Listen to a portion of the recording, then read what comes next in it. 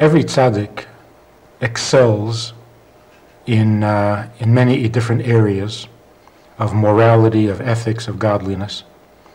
All of them, any tzaddik, must excel by definition, must excel in his love for his fellow Jew.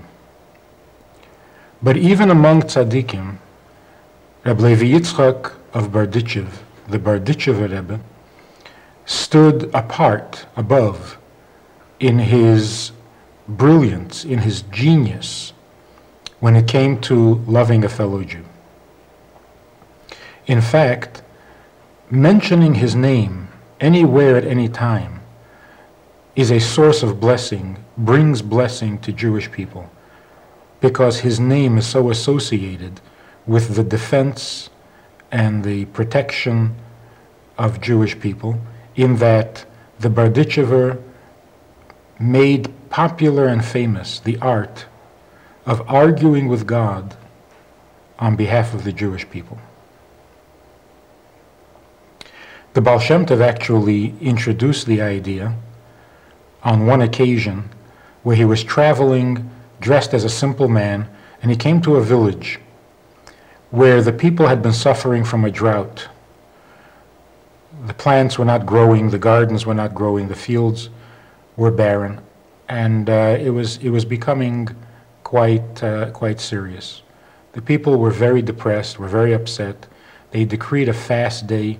They got together in the synagogue, and they said the Psalms with more feeling than usual, and so on. The Baal Shem Tov was deeply touched by the sincerity and the plight of these villagers.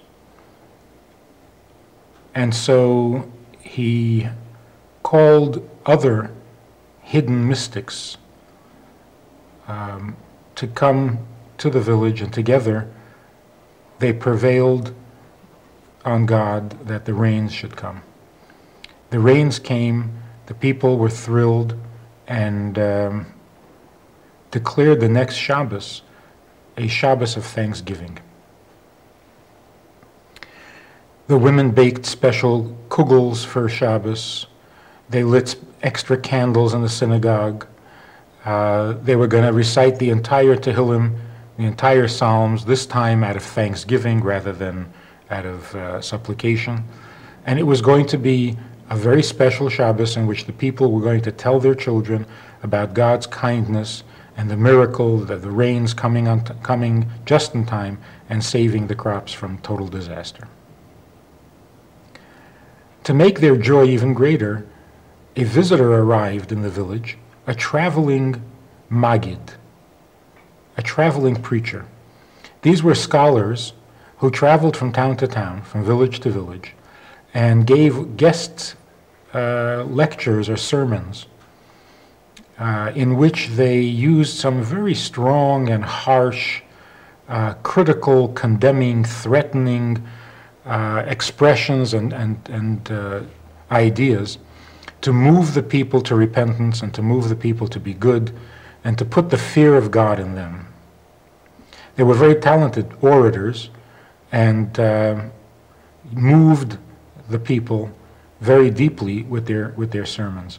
But it was very harsh. It was very critical. They would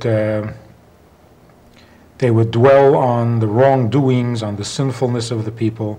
Then they would go into the punishment, into the disasters that will come as a result of sin, and how families will be devastated and children will remain orphans. I mean, they just go on, pulling all the heartstrings to move the people to repentance. Well, such a scholar arrived in this town, and the simple, sincere, pious people of the village considered this another gift, another blessing from God to make their Shabbos even more special. And so it was arranged that this scholar would be speaking at the large synagogue, everyone would attend, and it would make the Shabbos even more joyful. At the talk, when everybody had assembled, the Maggid began his tirade. The people were shocked. They listened respectfully, took everything he said seriously, Soon they were beginning to cry. People were beginning to sob out loud over their sins and over their shortcomings and so on. The Baal Shem Tov, standing in the back, couldn't tolerate the pain that this was causing the people. And he stood up on a chair and he said to the preacher, he said, "Rabbi, why do you chastise the people? Why don't you chastise God for making life so difficult for the people?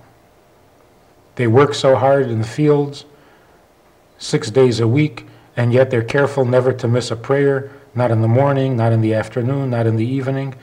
They try their best to raise their children and to teach them Judaism, and they serve God with all their heart to the best of their ability. Why do you chastise them? Ask God to make their life easier, and then they will be even better than they are now." And the people responded very strongly to that. And they said, that's right. We are trying our best. We are. And so the lecture was ended, and they went back to rejoicing and to being grateful and thankful to God for his blessings. This was the Baal Shem Tov's approach. The Berditchever Rebbe, a disciple of the Baal Shem Tov, of the Baal Shem Tov's successor actually, excelled in this field. He would always argue with God in favor of the Jewish people.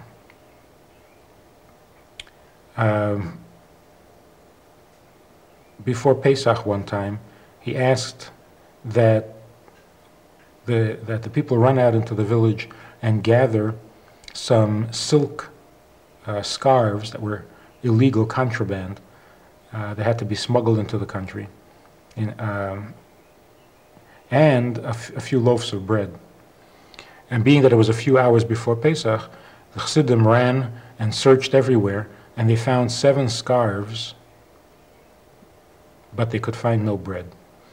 So the Berditchever Rebbe turned to God and said, "You see, the Tsar has soldiers, he has an army, he has policemen, he has guards, he has border patrol, and he makes a law and says that you're not allowed to bring silk scarves into the country.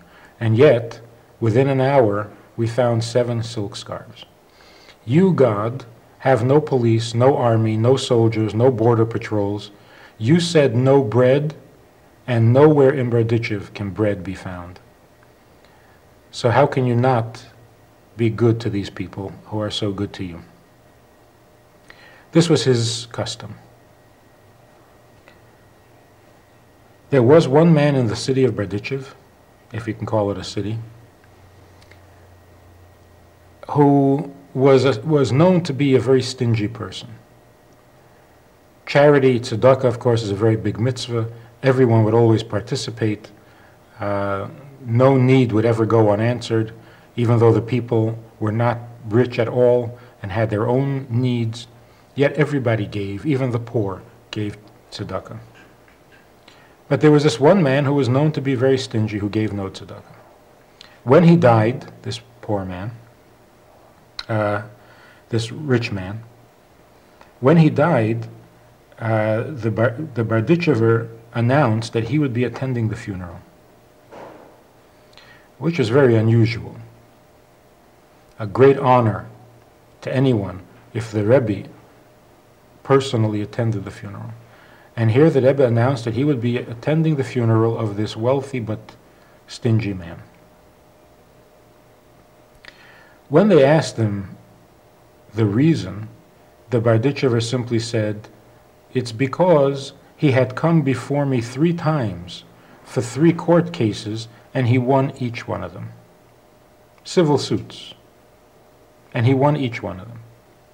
Which was a mysterious answer, because winning a court case, a civil case, in front of the rabbi who served as the judge doesn't necessarily make you a tzaddik and deserving of great honor.